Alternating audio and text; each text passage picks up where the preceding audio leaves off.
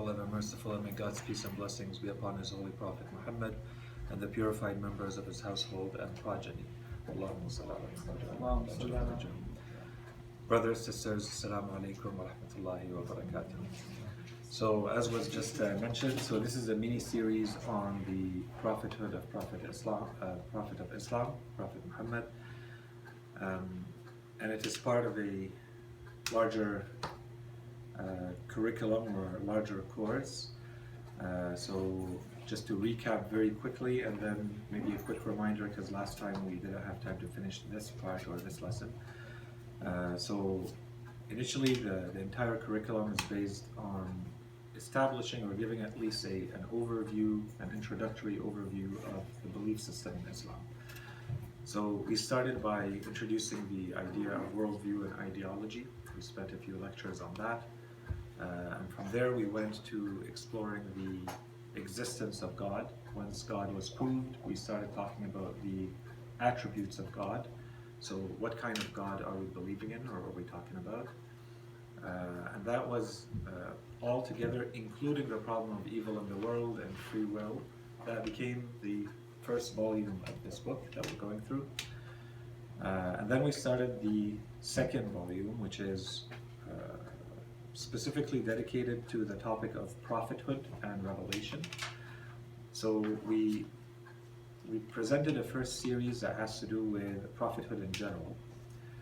So that includes all the topics, as we said, that should be applicable to all prophets. So not specifically to this or that prophet. So the big questions are, why do we need revelation, scripture, prophethood? One.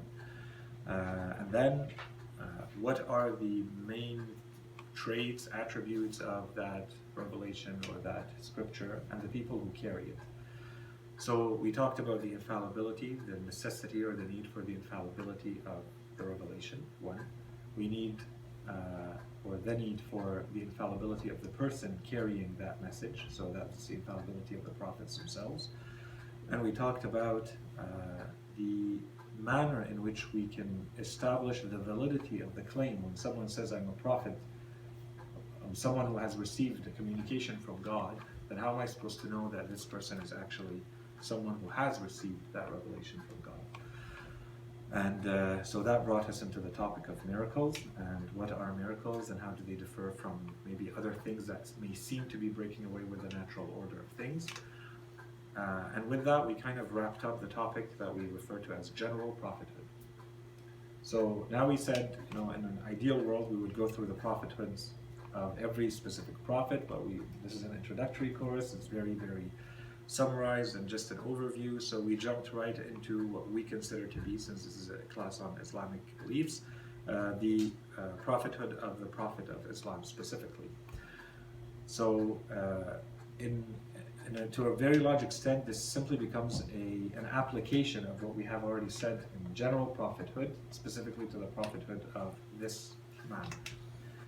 And right from the beginning, we said that, generally speaking, when we presented general prophethood, we said there are three big ways in which we can establish the prophethood of someone. The first is to know that person yourself. So you have to have some sort of intimate knowledge of that person, basically their entire life. So that the moment they say, and God is revealing something to me, you can actually go back and see, is this aligned with this kind of person and who they are, and their history, their biography, or is this someone who may try to do this, let's say, for personal gain, or they're looking for fame, or social status, or money, or so on and so forth. So that's one way to establish, if you know for sure who this person is, and you consider them to be entirely trustworthy and reliable in their claim, and then they say, I am receiving a message from God, then this may not be completely, it will always be carrying a little bit of a shock factor, but it will not be out of the ordinary because of the nature of this person and what you already know about them. And we said, in the majority of cases, for the majority of people, you will not have that kind of intimate knowledge and intimate awareness and proximity to someone, especially the people who are talking about, these prophets who existed centuries ago.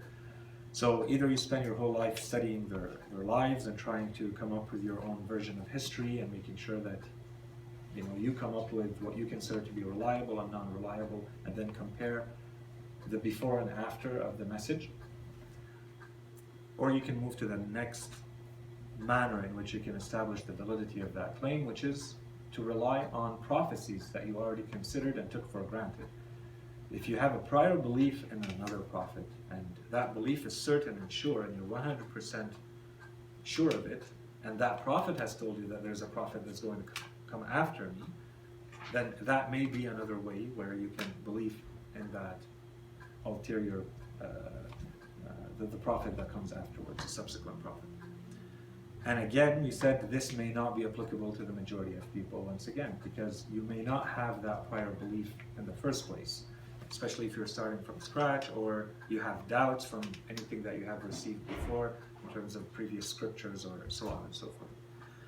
So the last manner in which you're supposed to be able to truly and really establish the validity of the claim of prophethood of someone is to be able to see, do they have a sign? Do they have something that they can bring forth as a proof to clearly establish that they have been sent from God? This becomes the main way in which you can establish the validity of the claim of someone who says, I am a prophet. They have to be doing something, performing something that can clearly establish to you and to the majority of people in a convincing manner that it would only be someone who has been sent from God with some sort of sign that's kind of acceptable to the majority of people, that this person can only have been sent from God to be able to do what they're doing. So, keeping all of this in mind, when we came to the Holy Prophet, we talked about the first two aspects, and we said we're going to concentrate a little bit more on the third, and the third being the main miracle of Prophet Muhammad. And as we said, there are books that have been written to go over a lot of the other miracles of his life. There's a book that lists between 5,000 and 6,000 of them, so you'd have to go back and kind of establish that. But we're putting all of that aside because, as we said, as is the case for all the other miracles of all the other prophets, they're not today in our hands. We can't really put them under a microscope or look at them or study them. They're not within our reach. And this would apply to all the other miracles of Prophet Muhammad as well. The only thing that we have left is the main miracle, which is the Holy Qur'an. And it was presented as a miracle from day one. And the miracle was something that was being built upon over 23 years. So what we started looking into in the last time we met is to try to look at some of the main aspects of the miraculous nature of the Qur'an.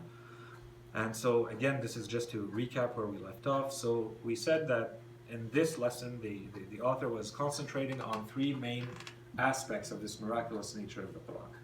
The first one had to do with what is generally referred to as the eloquence and the rhetoric of the Qur'an. And we'll go back to a couple of points about each. The second aspect was the illiteracy of the messenger himself. Prophet Muhammad was considered an illiterate man. And the last one, which we did not touch yet, so we'll talk about that one today, is the fact that if you look at the period of the revelation of the Qur'an over 23 years, you'll notice that there is no contradiction. So this is not something that took place, let's say, at one point in time. It's something that took 23 years to be completed. So you would expect to see some sort of, differentiation, discrepancy, and yet we don't find any of that. And I'm going to skip the preliminary remarks. We went over that. So as we said, the Holy Qur'an presented itself as a challenge right from day one. And basically the argument goes that if you do not accept the challenge and cannot duplicate what's in it, then you have to accept that this man is actually sent from God. That's a simplified version of the argument. And today, the claim of Muslims is obviously that this challenge still stands, and then we have a number of verses of the Qur'an that clearly say you have to either duplicate the entire book, or if you cannot, then duplicate 10 of its chapters, 10 of its surah, and if you can't, then at least duplicate one of its chapters. And if you cannot, then you have to accept that this message is from God. This has to be combined with the fact that from day one, Prophet Muhammad was really confronted with a lot of enmity. So it was not a very popular call. It was not a very popular invitation. He broke away with the social order, with the cultural order, with the religious order, with the financial order of his time, and that's why he was persecuted. Anyone who followed him were persecuted. He had to leave his city. They tried to kill him a few times before he really made his message public, and then afterwards it became an open war. He had to leave. Anyone who followed him were tortured and persecuted, and history is very, very clear about all of this.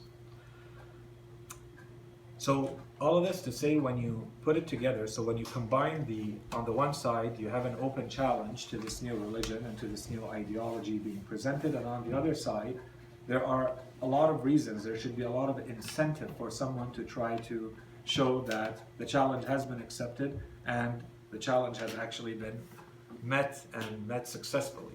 So there were a lot of reasons for that from day one, and anyone who understands the history of Islam and until today, the challenge still stands, and the enmity towards one way or another, confrontation, whether ideological or other, still stands. So there's still a lot of drive, a lot of incentive, a lot of reason for a lot of people to try to show that it is not in fact inimitable and that it can be duplicated in one way or another.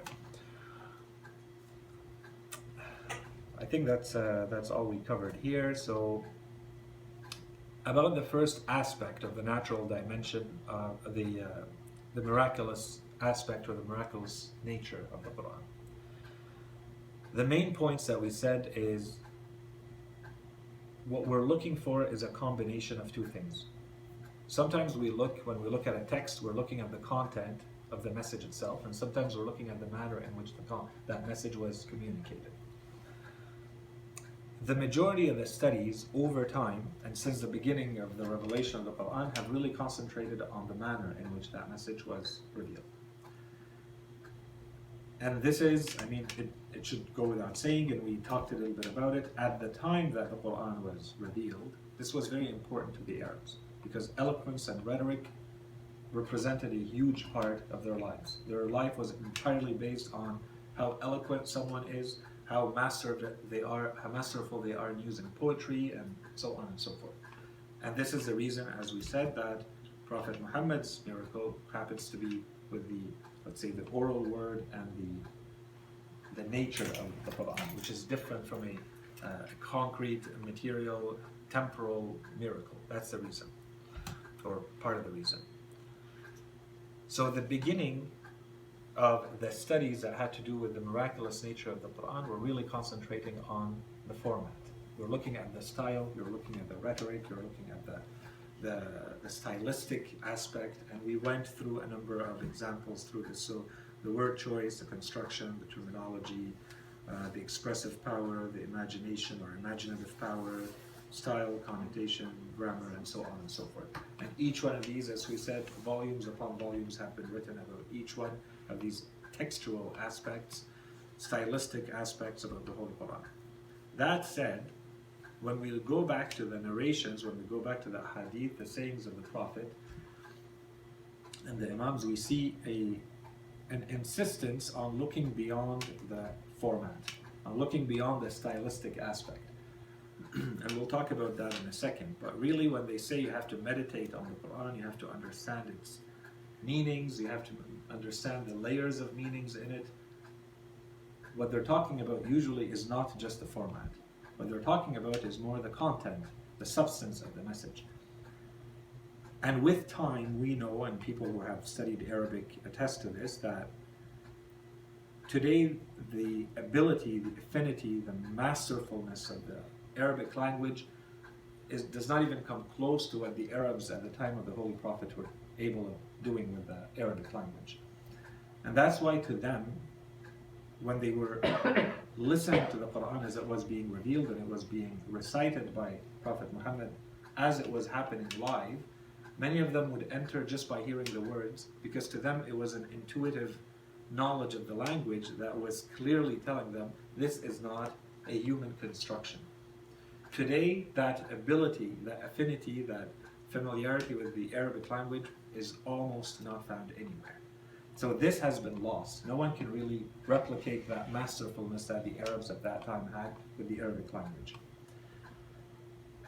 So what's left is going to be what we look at a little bit more in the next proofs. But a lot of studies, if you sit and spend a lot of time, let's say, studying the grammar of the Qur'an, or how the Qur'an uses repetition, or how the Qur'an uses a certain vocabulary, of course you can become an expert in that field, and that still exists, and that's why we say there's a lot of experts today who concentrate on this. But the stories that we went through in history, and they're very well known, is that these Arabs were reacting in this manner to the Qur'an before Arabic grammar was codified. We did not have the understanding of the academic understanding of the Arabic language that we have today at that time. These people were using the language, as many of the specialists tell us, Arabic language was seldom written, it was an oral thing, and in the majority of cases dots had not been put in place. They did not use the small vowels that we use today to clearly make the words well known. That's because they didn't really need anything to be written. They relied entirely on memory. They could recite hundreds of verses of poetry the first time they heard them, and so on and so forth. Their life was basically their masterfulness of the Arabic language. And so when they would hear the words, they would actually have an experience. And we went through a number of them who were considered to be the biggest enemies of Prophet Muhammad, and some of them came to try to have a debate or a discussion with him, and instead of going on back and forth, which he did in other instances with them, he simply recited some verses of the Qur'an, and those were enough for them to have an entire kind of existential experience and go back to the people and say, just tell them he's a sorcerer. We're not sure what's happening. These are not human words, and they're not demonic words or satanic words. We're not sure what they are, but the manner in which they're put together should not be something within the ability of a normal human being. And these people are the ones who are considered the most eloquent and the most masterful in the Arabic language. So when they're telling that to the others, and they were used as the big referees and judges of poetry at that time, that's when even those who may not be as knowledgeable, and this applies to us today, this is where we see, go back to the expert and we'll talk about that. What does the expert say about this? I may have my doubts. It may be not within my reach, but certainly someone else can match this. And that's why I think we had a couple of questions about this too. This is kind of very, very difficult to make someone fully appreciate if they do not have the Arabic language. Okay? Okay, so we can go over this. The last point here that we had is someone may ask, so how come, and the question was asked again and again over the centuries, and in one case we have Imam al-Hadi alayhi salam, there was a scholar by the name of Ibn Sikit who came to him and he said, and so this is about 2 centuries after Prophet Muhammad's death, and he said, how come that Prophet Musa was sent with the specific miracles that he was sent with? So he had a cane, he would put his hand in his pocket and it would come out shining like a bright sun, and so on and so forth. Why was Prophet Jesus sent with the miracles that he was sent with? And why was Prophet Muhammad sent with this specific miracle and not others? And the answer was that God, when he sends a prophet, he sends them with the miracle that is most appropriate for the people of that time and what's considered to be the highest level of expertise in that field. So in the time of Prophet Musa, the highest level of expertise was considered to be in magic. And so he was sent to show them that God is going to give them a sign that the biggest experts, the most respected people of that society would recognize as something that is not matchable by human effort. No human can ever duplicate what Prophet Musa was doing. At the time of Prophet Isa alayhi salam, it was a combination. So there was arrogance about the ability, the medical ability of people, combined with a lot of disease. So Allah subhanahu wa ta'ala sent Prophet Isa, Prophet Jesus, with a lot of miracles related to the physical body of the human being, healing and raising from the dead, and so on and so forth. The same thing with Prophet Muhammad at his time. The Arabs, their entire lives were around this Arabic language and how masterful they were with it. And we see the Qur'an again and again reminding them that, repeat this, these are simple Arabic letters, and a lot of our scholars say that's the reason why a lot of the chapters of the Qur'an start with these al-huruf al-muqatta'a, the letters. So alif, lam, mim. These are 3 letters. So one of the reasons why, one of the interpretations why these letters are beginning. Of course, there's a hidden code, and there's all sorts of theories about what that code is. But the general message with that is, this is a constant reminder from God that, see what I am giving you, these verses of the Qur'an, the chapters and the verses that make them, and they are built from this most simple of things, which is the letter. So I combine these letters in these ways, and you get this entire Qur'an. So you should be able to replicate this. So why don't you try? Right? That's the idea. So as we said, we gave a number of stories. So anyone who goes back to the study of the history of the biography of the Prophet is going to find these names. So Al-Walid ibn al-Mughira was considered one of the most eloquent men in the Arab world. And of course, a huge enemy of Prophet Muhammad. Again, with Utbah ibn Rabi'ah, we're not going to repeat the stories. And so they came to confront Prophet Muhammad in both cases. In one case, he was already praying and he was reciting verses of the Qur'an. And in the other one, he decided to just recite verses of the Qur'an to Utbah ibn Rabi'ah. And both of them went back saying these are words that are beyond human capability. And we also said that there have been many, many attempts from early on, and they continue until today, of people trying to present something that they consider to be a duplication of what's found in the Qur'an. So some of these happened at the time of Imam Sadiq alayhi salam. So now we're in, around 1 century after the passing of the Prophet.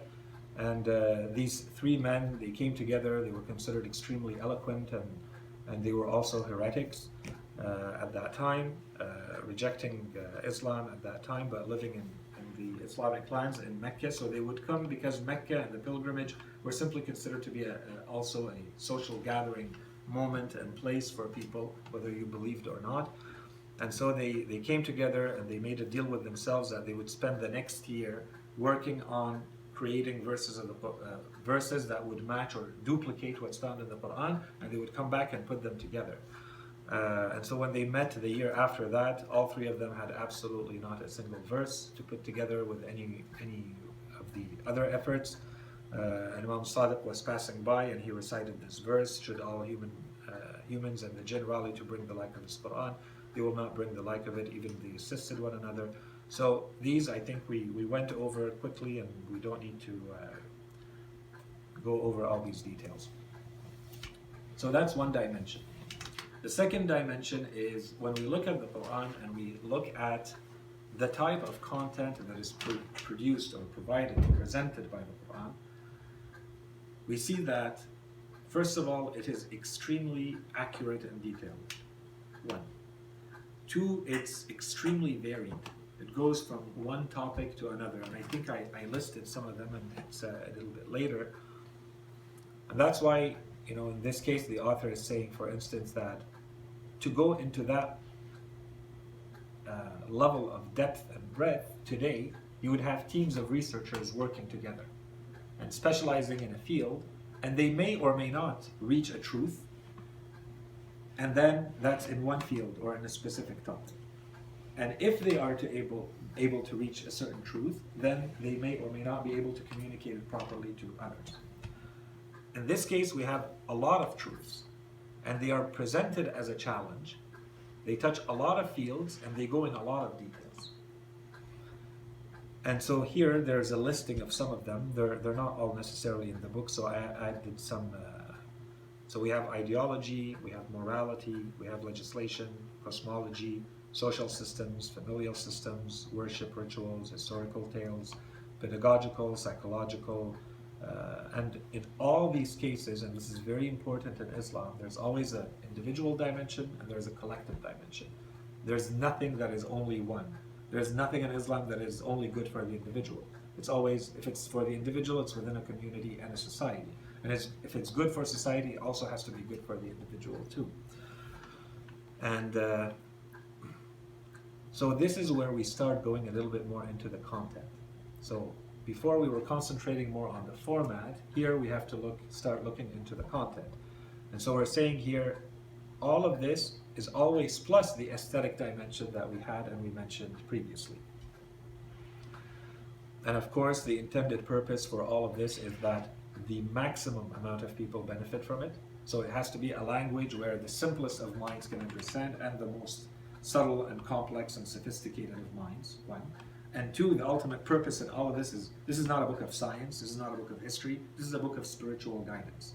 So when it talks about any of these other topics, it's not to become a textbook in that other field. It's to mention it to bring you back to God. It's to mention it to help you in your happiness in this world and the next. It's not so that it becomes, a curriculum to be taught at a university like it's a scientific textbook, let's say.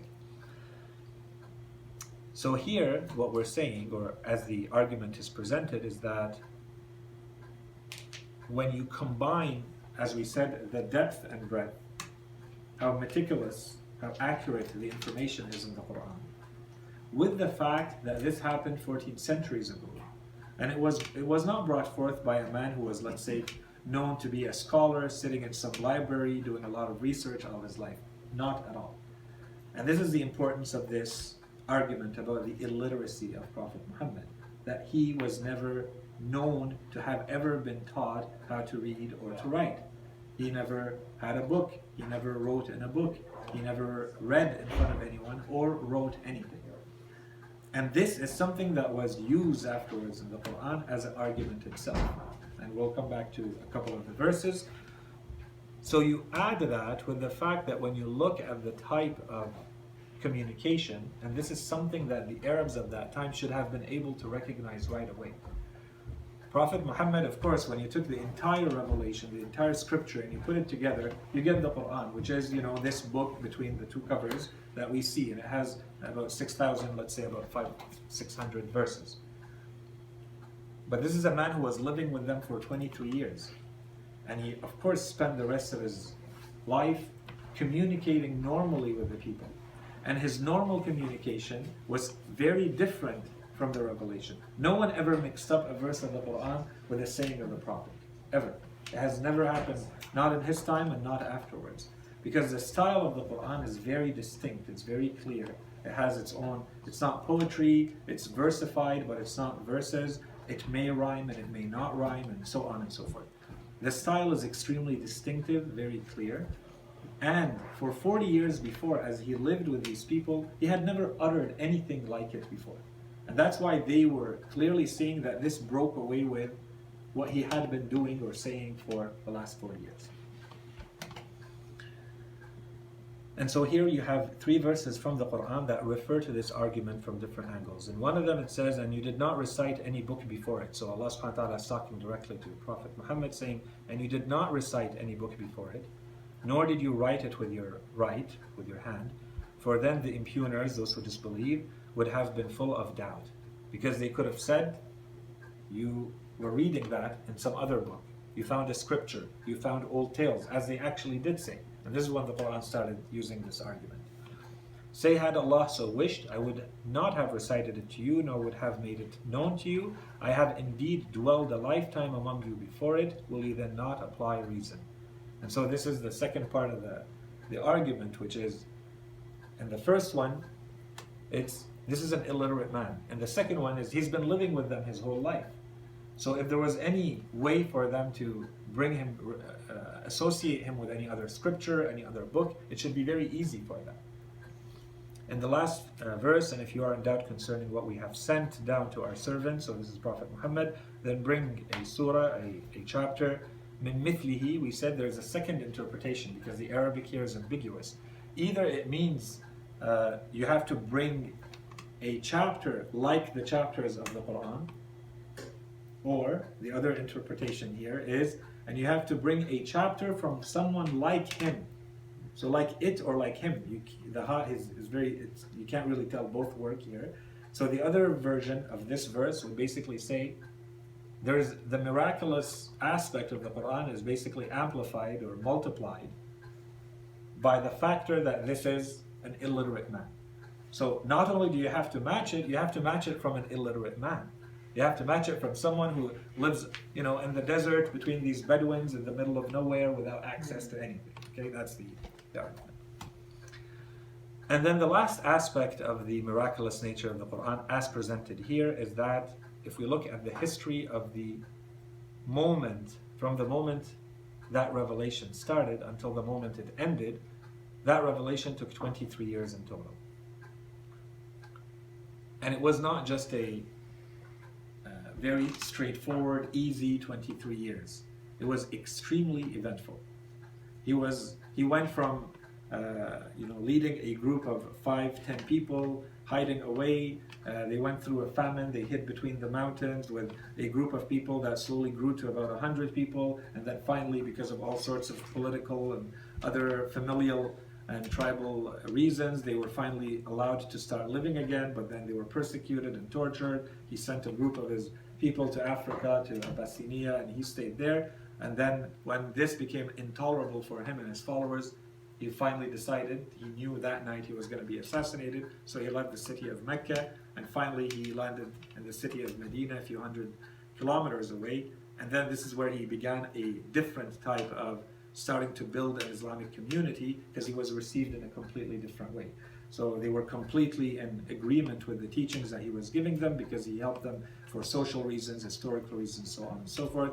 So that chapter in the Medina, which lasted about 10 years, is a little bit different socially and culturally from the 13 years in Mecca. In any case, when you look at all of this, and you see the difficulties, the social conditions, so on and so forth, that last 23 years, you would expect a normal human being to go through all sorts of change, of evolution, of development. You're going through experiences that should obviously have an impact on your life. He went from being a simple man in a simple family to now leading a very rapidly growing group of people that are expanding geographically, expanding culturally. You would assume that this man's knowledge of the world is increasing. You would assume that his understanding of the world is changing and developing and maturing. But you get none of that if you read the Qur'an. If you go through the chronological revelation of the Qur'an from beginning to end, the tone, the manner in which it was done, it's the same. There is as much, let's call it scientific fact in the Qur'an from the beginning as there is in the end. In Surah Al-Alaq, when the first verses of the Qur'an read or recite, in the name of your Lord, it says, who created with the clinging mass al-alaq. People are still writing volumes about this idea of alaq, the clinging blood clot.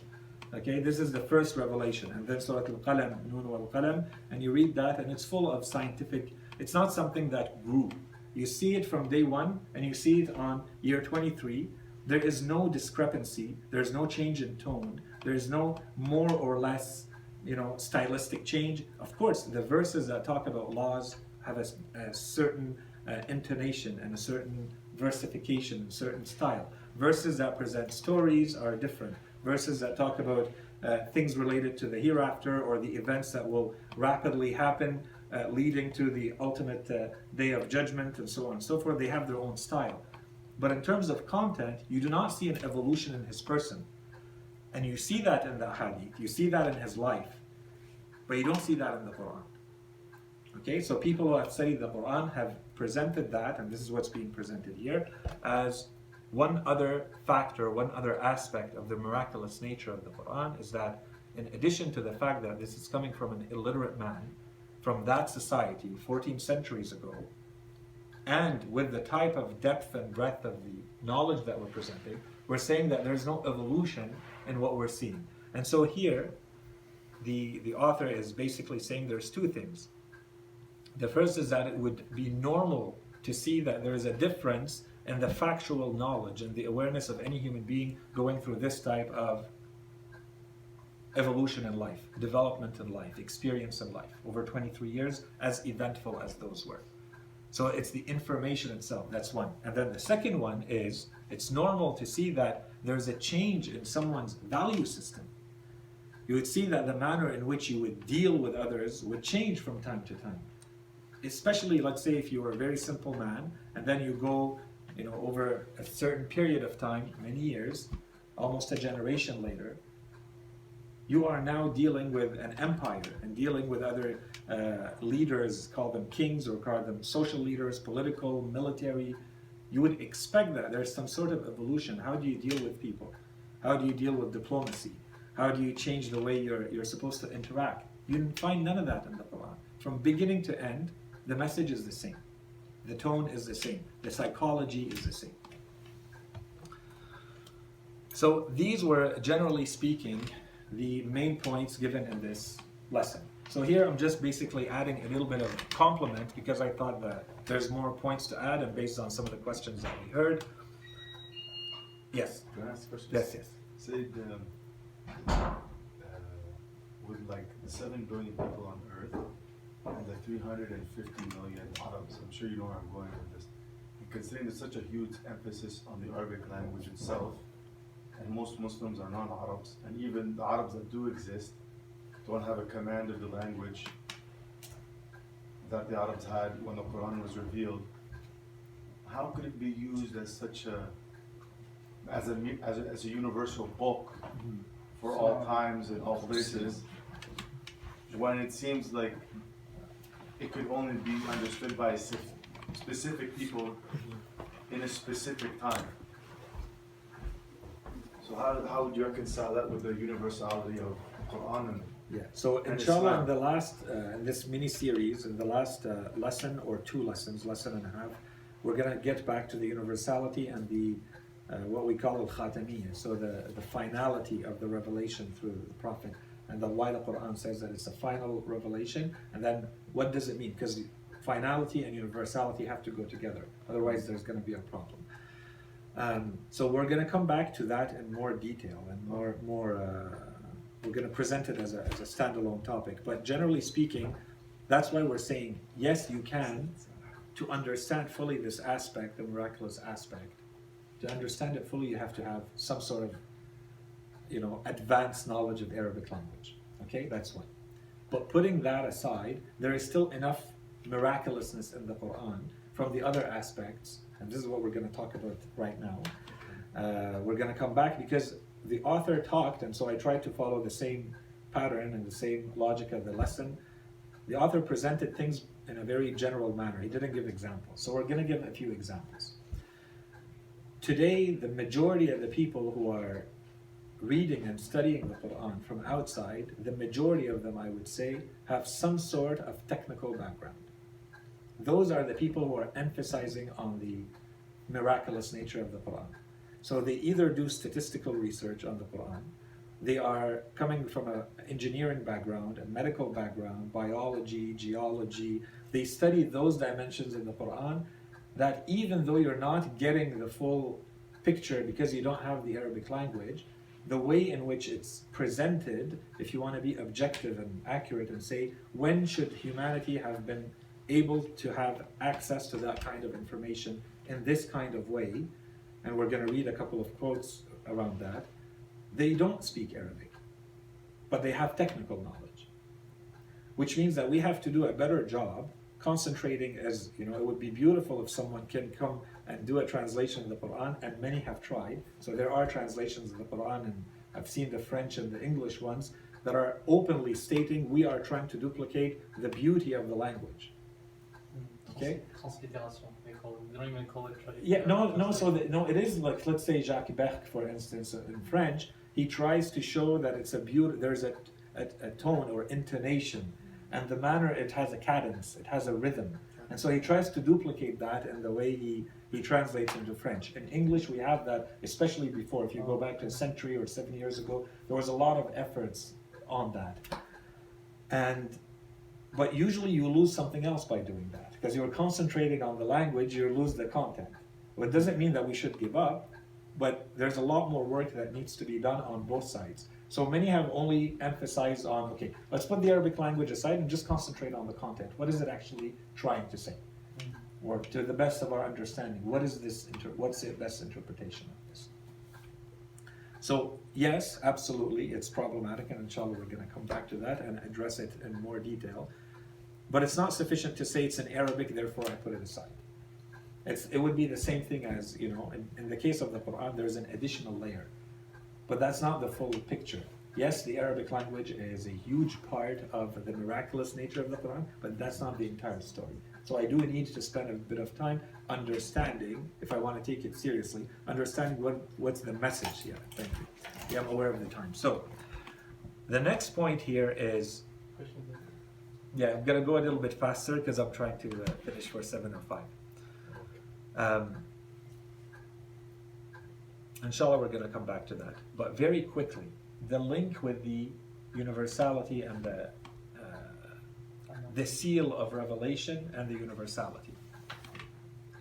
Is that if the miracle of Prophet Muhammad was a temporal miracle, was a material miracle like all other miracles, then it would have been limited in time, and it would not have been something accessible to humanity to work on later, for everybody to study.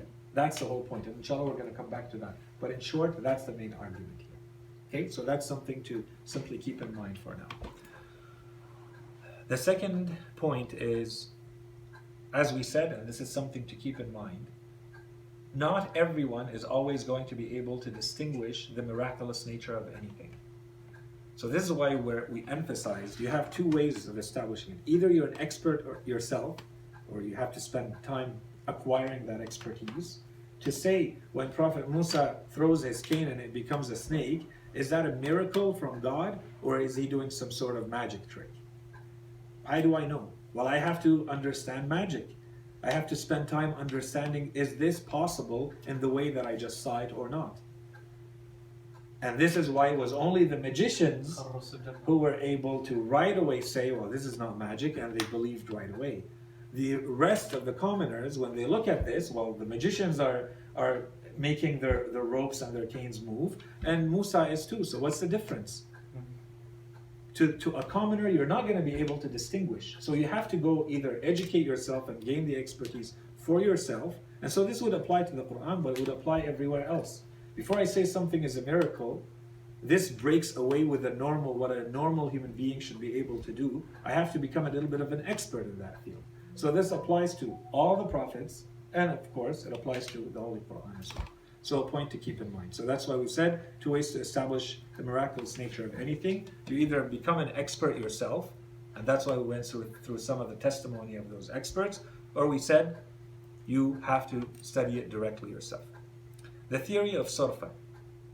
So I'm just mentioning this in case some of you hear about it, because this is supposed to be a course that gives an overview, very high level introductory course, but if you go back in history in Ilm al-Kalam, so the field of Islam that presents Islamic theology, over time there's a school of thought that when the scholars were studying the miraculous nature of the Qur'an, they came up with a theory, and that remained in vogue, and it remained popular for quite a few centuries. And we have some scholars who still believe in that today. And that theory is usually presented in Arabic. They say as-sarfa, Nadariyat as-sarfa. So what is it? So I'm only mentioning it in case you hear about it. Nadariyat as-sarfa is basically the idea that it is not the nature of the Qur'an itself and the manner in which it's put together and the manner in which it presents, it communicates its message, that's miraculous. What's miraculous is the fact that God has dissuaded or diverted or pushed people away from trying to duplicate the Qur'an. But had they tried, had there been more attempts, someone may have been able to match it because it seems so simple. It's just made of letters, it's made of words. If people just keep trying, eventually we will have someone able to duplicate the Qur'an. That's the gist, at a high level. So the idea is that the miraculousness is that God diverted people, pushed people away from continuing to try to duplicate the Qur'an. That's Nadariyat as-Sarfa. And the weakness of that theory is, first of all, well, there were a lot of people who tried, and they continue to try today. And anyone and I invite you, go and see how many attempts there are going on still today, with people presenting things, parts, and saying, these match or are even better than the Quran until they're studied. So that's one. And over history, many, many attempts, very well known. That's one. Two, they basically made a very simple mistake that they should not have made. When we say that a miracle, and we went through this when we talked about miracles, the nature, what's a miracle? Does a miracle mean, if we say something is miracles, does it mean that it's impossible? Well, it depends. It's impossible in the sense that it breaks away with what we are accustomed to. But it doesn't break away with the main laws of causality. But we don't have access to the laws which allow the miracle to happen. But the prophets do, and that's why they can do the miracle that they do. Right? So we're saying it's not a logical impossibility. A miracle is not a logical impossibility. It's just that it seems that they are using laws which God explains to them and gives them in an intuitive way, not in an acquired textbook way, in a spiritual way. They are taught laws to manipulate nature or do things in the universe that break away with the natural order of things that human beings can discover and explore and master. That's the nature of a miracle. The problem I think that the majority of these scholars fell into is that they confounded these two kinds of possibility. So is it possible to duplicate the Qur'an? Well, it depends. Logically, yeah, it is possible to duplicate it. But on the ground, in the facts of life, based on the laws of nature that we understand, no one has, and it's actually challenging the humanity and the jinn together to try to duplicate it. And if it was a logical impossibility, then the challenge doesn't make any sense. Right? So I hope that's clear, but I don't understand. What do you mean? Like, it's challenging people that they can't make a book like this. Mhm. So it's basically saying it's impossible to make a book like this. But so what we're saying is there's two types. When we say impossible, do we mean that it's a logical impossibility? Logically impossible? Or logically it is possible, except that we don't know how? So I'll give you an example. If you say 1 + 1 = 2, Okay. or 2 is an even number, that's a logical necessity. 2 is an even number. You can't separate the evenness from 2. Okay. You cannot have a 2 and it's not an even number. It's an odd number. You can't have a 2 that's odd. It has to be an even number. That's a lot. So it's logically impossible. The brain does not accept that. Does your brain not accept the idea that maybe someone could match the Quran? Put your belief aside. We're not talking about you may believe or you may not believe. That's not the point. The point is, logically, is it possible to duplicate a book, the Quran, or not? Yes. It's impossible.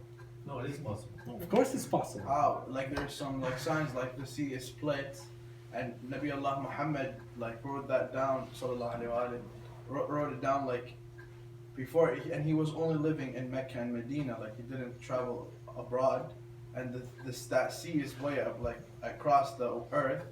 So how is it possible that he would just believe a random traveler if a random traveler came and told him? Let's use another example. There are people who came to Imam Ali alayhi salam and they told him, can your God create a rock that is so heavy that he cannot himself lift? Yeah. What is that? Is it possible or impossible? It's impossible. That is a logical impossibility. Yes. Duplicating the Quran is not a logical impossibility. You can imagine someone duplicating the Quran. But because of your belief system, you're saying that it's not possible. But logically, there is no impossibility. There is no logical necessity. There is no philosophical principle or law that says the Quran cannot be duplicated. Or that someone can't put a cane on the ground and it becomes a snake.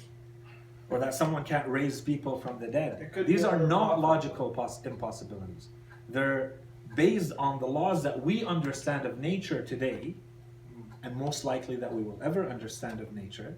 We will never be able to use these laws in this way. But God always works within the system that He has created, that we don't understand fully. And miracles fall in that system, that part that we don't understand. Okay. So I'm not going to spend more time on the theory of sarfa. It's just to say, it's long story short, it's, I think, a very weak theory, very easy to refute.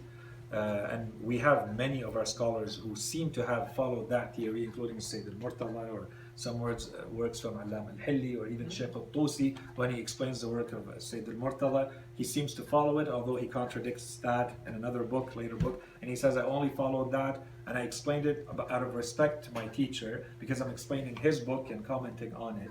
So I followed the theory of sarfa, although the truth is, the theory of sarfa is not the truth, and the truth is that the Qur'an is miraculous on its own, and not because God diverted people from it. And there's, the Qur'an contradicts this theory, but we're not going to go into that's more for advanced courses.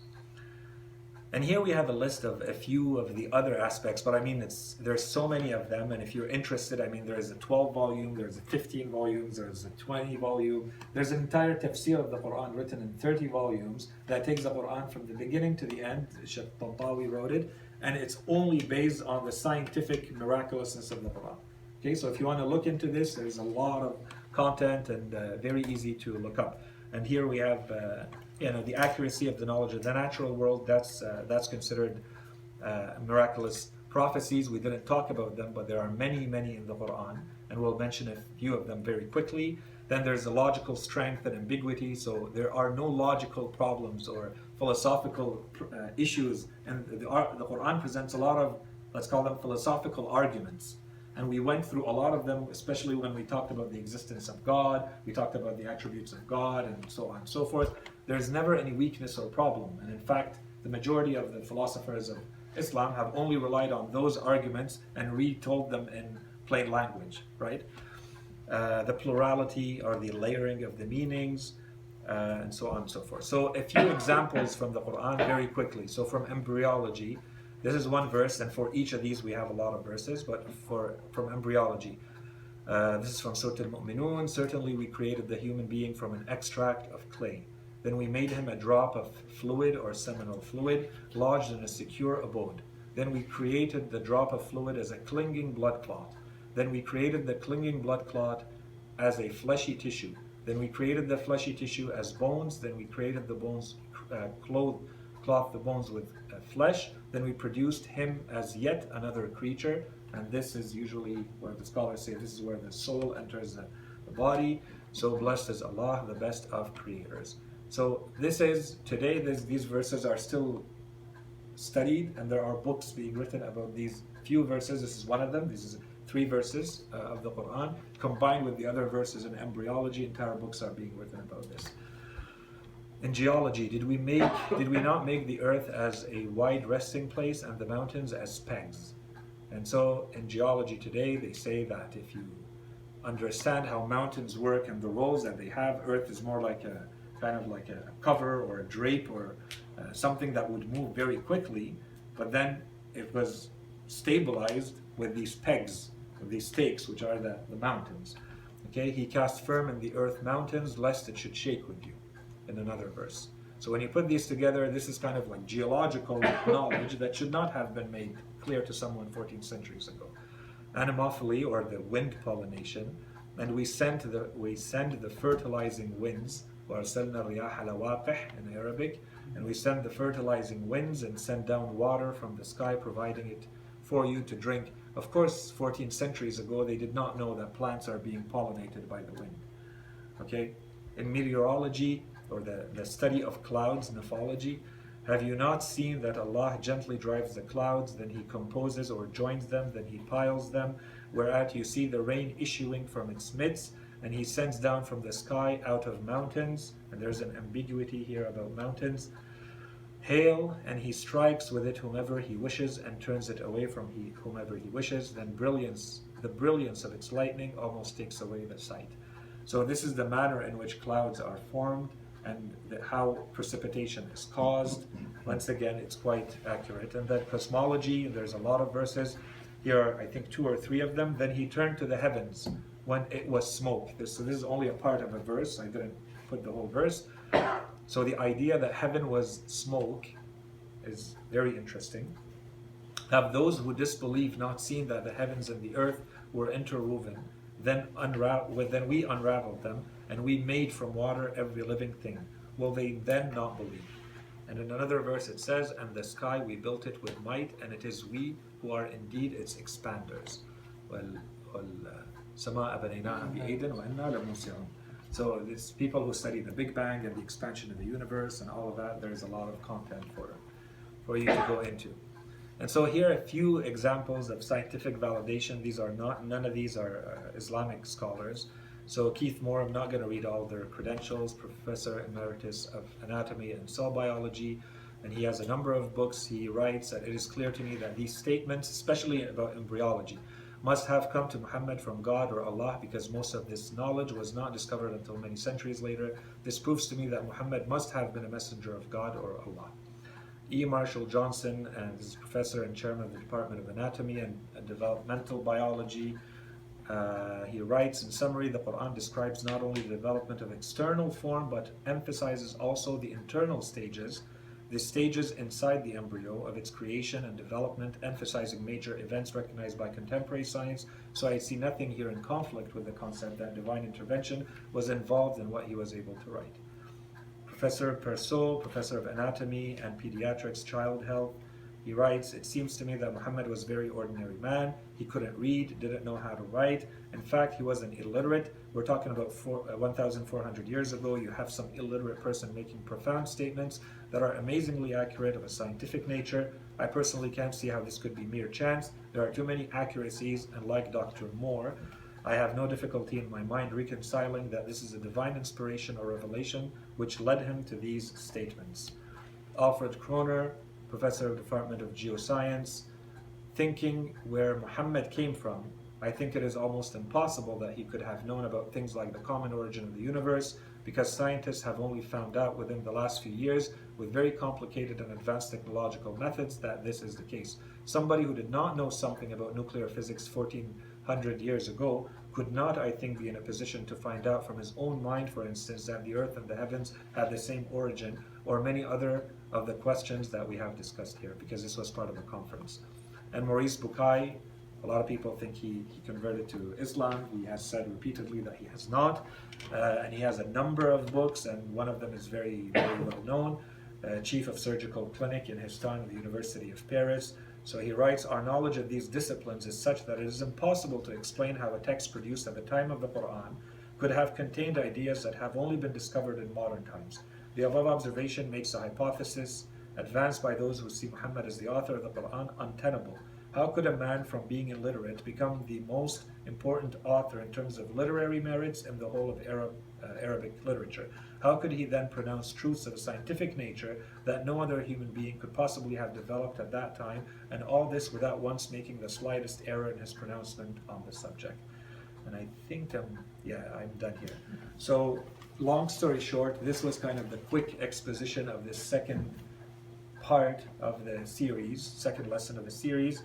So we went basically through the high level, through the claim of Prophet Muhammad himself, 1, and 2, now we spend a little bit of time exploring his main miracle, again as an introductory level, not going in detail. We still have something to sort out with the Holy Quran, because someone may come back and say, how do we know that this is actually the same book that was revealed to Prophet Muhammad? So this is going to be the topic of the next lesson. So the authenticity of the text of the Quran. So we go through its history, how was it put together, how was it compiled, and the history of the Quran until today. And with that, hopefully we'll wrap up this topic, and then we'll go to the finality, or khatamiyya, which can be interpreted in different ways. So we'll talk about that, and then we'll talk about the notion of universality and why we say that Islam presents itself as being a universal worldview. وصلى الله على سيدنا محمد وعلى آله الطيبين الطاهرين. اللهم صل على محمد وآل محمد. Maybe a couple, and if I answer them, I'll go very quickly. I'll have to run to somewhere else. Can I start? It's a short question. It's related to the topic. Yeah, very, very. Okay. Yes, go ahead. Okay, so since we talked about miracles and when Allah says in the Quran, لسليمان الريحة. سخرنا الرياح, Yeah. we made the wind under his command. Yeah. So Prophet Sulaiman was able to use the wind as he wished, and I guess even he could take all his army from one place to another place just using the wind or something. Is it so? I'm mentioning this. Would that be perhaps some laws that we can find in the? Is it possible for us now humans to find a law that will allow us to use the wind somehow? Or Yeah, so we said there's two types, very quickly, very short. There's two types of miracles that were presented by the prophets. So there's just the general acts, things that break away with the natural order of things. But the prophet is not saying, this is the proof of my prophethood. those there is no logical reason why no one can come and say, I have found a way to do the same thing. And there's no problem with that. Where there is a problem ideologically or theologically is to think that a prophet will present something as the proof for his revelation. The proof that he is a prophet, and then someone comes and matches that. Because this is a challenge. The main miracle of a prophet that is being presented, and the prophet says, this is the proof that I am a prophet. Because he may do a million other things, but he's not saying this is a proof of my prophethood. He usually says this is a proof. That thing that is being presented as the main proof for the miracle, for the claim of prophethood, from a theological perspective, we say it should be impossible. This is a divine challenge to humanity. If you cannot match this, then recognize that this is from me. Prophet Sulaiman did not say this is a proof of mine. Yeah. That's why I'm saying, logically, there should be no reason. Okay. But for someone now to come and actually say, I can control the wind at will, and move an entire army using the wind from one place to another, I don't know if humanity will ever advance to that level. Yeah, sorry. There was a question here? Yes, one part, Allah, meaning what? Allah? Yes, Allah. Allah. So there's a number of theories of what Allah means. The biggest two theories is, because some of them say that it was a proper noun in itself. Allah. Allah was revealed as a proper noun. This is the name of God, end of story. It's the proper noun referring to God, Allah. So it's just like I call someone Jack or Stan or Mike, it's as simple as that. It's the referent, it's a proper noun, end of story. Okay, so that's one. There's another, two other big theories that say there's a root, a previous root to that word, that comes from Eliha. So either it means to worship, the root is the same as worship, or it means to be amazed. So Eliha is tahayyara, which means to be confused or amazed. So the more you think about God, the more you can't really reach the end of that notion, because it's an absolute, it's an infinite. So that's one root of that term, Eliha. And with time, historically, it became Allah. So this is before the time of Prophet Muhammad. So over those centuries, that term changed until it became Allah. So the Arabs knew the word Allah when it was revealed. Okay, so that's one. And the other version is, it comes from Eliha, which means to worship, to pray to or to worship. So that's the term, the etymology of the term. Yeah, very good question. You're welcome. There was one question there, yeah. In fact, there are two, related to the two arguments. On the argument of the stability of the tone during all the 23 years. To what extent this argument can stand when you compare Makki Surah, which as even as a native speaker Arabic, we do find more difficulties to understand Makki Surah compared to Madani Surah, which are basically kind of more understandable, I can say. This aspect that Makki Surah were more difficult, or more challenging to the people of that time because of the specificities of the revelation during Makki time. This is the first one. The second one is the total coherence of the Holy Qur'an. Sometimes people who want to challenge this argument raise 2 or 3 elements. The first one is the difference between ayat muhkamat or ayat mutashabihat. To what extent this doesn't contradict the argument of total coherence. The second one, al-nasikh wal-mansukh, the ayat mansukha. To what extent also that doesn't weakness that argument of total coherence, and the total element which is more specific to few of ulama Ahlul Bayt, this kind that there are some missing ayat. This is I'm trying to play the evil, because this is sometimes the argument that the other people argue against our belief, and I that we should have convincing argument to counter this argument. Yeah, so very quickly, your second question is actually three questions in one, and your first question, and both of them are very advanced, and they're usually topics that are studied under Ulum al-Qur'an, so in the sciences of the Qur'an, but maybe less than a minute answer for each. The difference in the style between the Makki and the Madani, generally speaking, goes back not where it was revealed, but the topic that is being addressed. The verses that have to do with the Meccan period, usually have to do with the belief system. So they talk about God and the hereafter and the revelation. A lot of the verses that were revealed in Medina, you see that they're longer because they're explaining laws and they're explaining how to build a society and they're explaining how you're supposed to do inheritance and how you're supposed to, okay, so this is the main difference. Otherwise, it's not, when you read the verses, I don't know if I would say they're more or less difficult or easier to understand. I don't know if this is a personal assessment for you It's or... a stylistic way.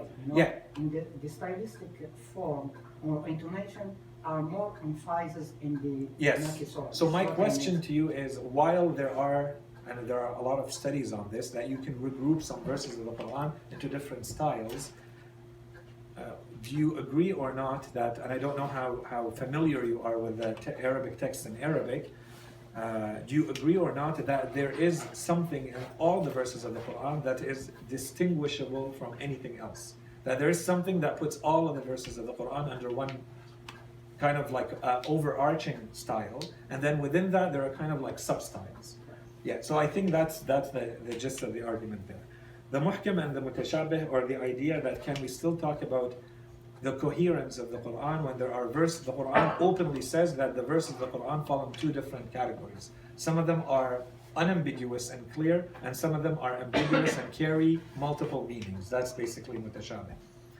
What the Quran is here saying is that if you are, and that's how the verse ends, right? It says that if you are one of those people who's carrying some sort of disease and illness in your heart, then you are going to rely on the verses that are ambiguous to try to make them say things, when in truth you should have been relying on the clear verses that gave you the general principles.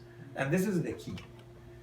This is a problem with a lot of people when they come to the Quran. You have to be very clear. The Quran presents kind of a code in how to be read. It says that there are two types of verses. There are basically the ayat al-muhkamat, the clear verses. They become your principles.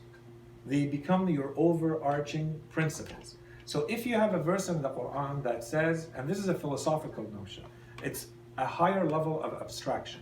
If you have a verse in the Quran that says about God, لَيْسَ كَمِثْلِهِ شَيْءٍ, there is nothing like unto him. Okay. And then you come to another verse of the Quran, and it says, يَدُ اللَّهِ فَوْقَ أَيْدِيهِمْ, the hand of God is superior or dominant to their hands. Or the might of God, but let's put the metaphorical aside. Because you know that there is a principle in the Quran, that's your clear, that's the muhkam verse, that says, لَيْسَ كَمِثْلِهِ شَيْءٍ, you cannot come and say God has a hand. So this interpretation is right away rejected. So Yadullah becomes mutashabih. Because you have an overarching principle in the Quran that already says there's nothing like God. Everything else that we're going to tell you about God is to help you try to understand what God is. But there's nothing like him. He's not a body, he's not temporal, he's not limited in any way. Don't try to contain or reduce or simplify God into something else. It won't work. Okay? This is kind of a general principle. If you understand that, and the entire books are written about this, but this idea of muhkam and mutashabih. Clear verses and ambiguous verses. Nasikh wal mansukh is another topic, which is, have there been verses in the Quran that have been abrogated by others or not? And here is where you would have to exercise your expertise as a scholar. We have scholars who list a few verses in the Quran and they say these have been nullified, annulled, abrogated by other verses. And these obviously have to do with laws. So a law is put in place and then God says that law is no longer in effect from now on. And we have scholars who say in effect today, there are no verses of the Quran that have been abrogated. When the Quran talks about nasikh and mansukh, it's talking about verses revealed to other prophets. So you may find a law that was revealed to another prophet that the verses of the Quran have nullified and changed. But that requires an extensive study. You go into the verses of the Quran and you see, has it acted? Where do you fall in there? And let me just say, the last topic, and that's a huge topic too, because all the Muslims have narrations that say maybe the Quran is missing parts or added parts or. Generally speaking, all the scholars today will say that whatever is between the two covers of the Quran, that is the Quran. And whoever does not fall under that, they consider them marginal, and they do not even consider them Muslim, to be honest with you. Okay, it's a huge problem that if someone says, I think there's a missing verse in the Quran or a verse that was added. Muslims agree that there's not a word in the Quran that is not there. But because they have narrations that say maybe something was dropped or something was added, then they keep looking for that. But generally speaking, it's not accepted by anyone. Yes? Said, your answer to the second part of this question, with regards to the literal meanings of verses and the metaphorical meanings of verses, so you gave the example that there's nothing comparable to him. Mm-hmm. So when God said he has a hand, in reality, we understand this metaphorically. You have to. Now you have a reason to go Right. metaphorical. Except if you are But say it. So God is merciful, God is kind, and we're supposed to manifest these names. Mhm. So we're in turn to some level, on a much lesser level, comparable to him in the manifestation of those names. Mhm. So in the same way he manifests the name, the wise, Yeah. and we do to a lesser extent, Yeah. could he not then also have a hand, Yeah. but not like that of our hand, like the Asherites would say? Mhm. He has a hand, but you can't ask How? Yes. Okay. So since we can practice that understanding when it comes to moral traits, Sure. can we not also have that same understanding when it comes to physical traits? Okay, so look, again, very deep question, you wanted 30-second answer. So this 30-second answer is, the problem with anything that is physical is that, as we established in the lessons on Tawheed, on the oneness of God, we said anything that's physical is going to contradict the notion of the necessary being. So we have a logical impossibility to say that God is in any way, shape, or form physical. He cannot be limited in space or time, otherwise it would not be God. But they're saying without how. Don't ask how. Then You see what I you mean? don't know what you believe And then in. it almost sounds like they would be saying what we say. No, and this is where you have to distinguish between when you say I manifest the mercy of God, Yeah. and I say I have a hand and God has a hand. Are we talking about the same thing or not? You know, in philosophy, when you So they're study, changing because the I know you whole like definition philosophy. of a meaning. Yeah, you know in philosophy, because I know you like philosophy. And one of the first things you study in philosophy is the notion of oneness. And they tell you right away when you start, they tell you there's 11 different definitions of one. When you say something is one here and one here do not mean the same thing. And so there are 11 different definitions of one. Mm-hmm. If you don't make those distinctions, of course you're going to fall in a logical fallacy. You're going to make a logical mistake. But if you distinguish the categories clearly, you won't have that problem. The moral traits that we're talking about, if you look really deep into them, you're going to not fall into that problem. If I say that Allah subhanahu wa ta'ala has a hand, I'm committing a logical fallacy. I'm going to go back eventually to the old bearded man with the big white beard sitting in the clouds. So quickly, their definition of hand is no longer hand. They're not using Who's the word they? correctly. Who's they? The Asherites. You have to ask them, because we reject that. Yeah. But that's what we would say, that then the definition of hand, since they're not asking how, This just is falls outside of at a being hand. metaphysical or super philosophical level. Either you accept the idea that you're allowed to ask to a certain extent. We're not saying we're going to know the secret of secrets about what God is, but you have to know what you're worshiping. And if I say God is, and then they tell you, but you can't ask, they say you have to say God is, that's what they say. You have to say God is knowledgeable. Okay, what does it mean for me to say he has knowledge? You can't ask. Okay, then why am I saying the word? It becomes like an empty ritual. Okay. Well, that's not the kind of faith we want to build. Like, it needs to be rational. You said about you can't make two uneven.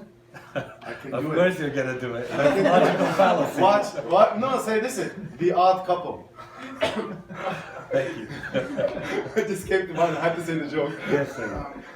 just out of off of his question about out of what you said about how the main proof that a prophet is from God, he says this is my miracle. Shouldn't that miracle be clear to everyone? Correct? Like, That's our if it's claim. not clear to everyone, then it will be kind of unfair To everyone that person is sent to.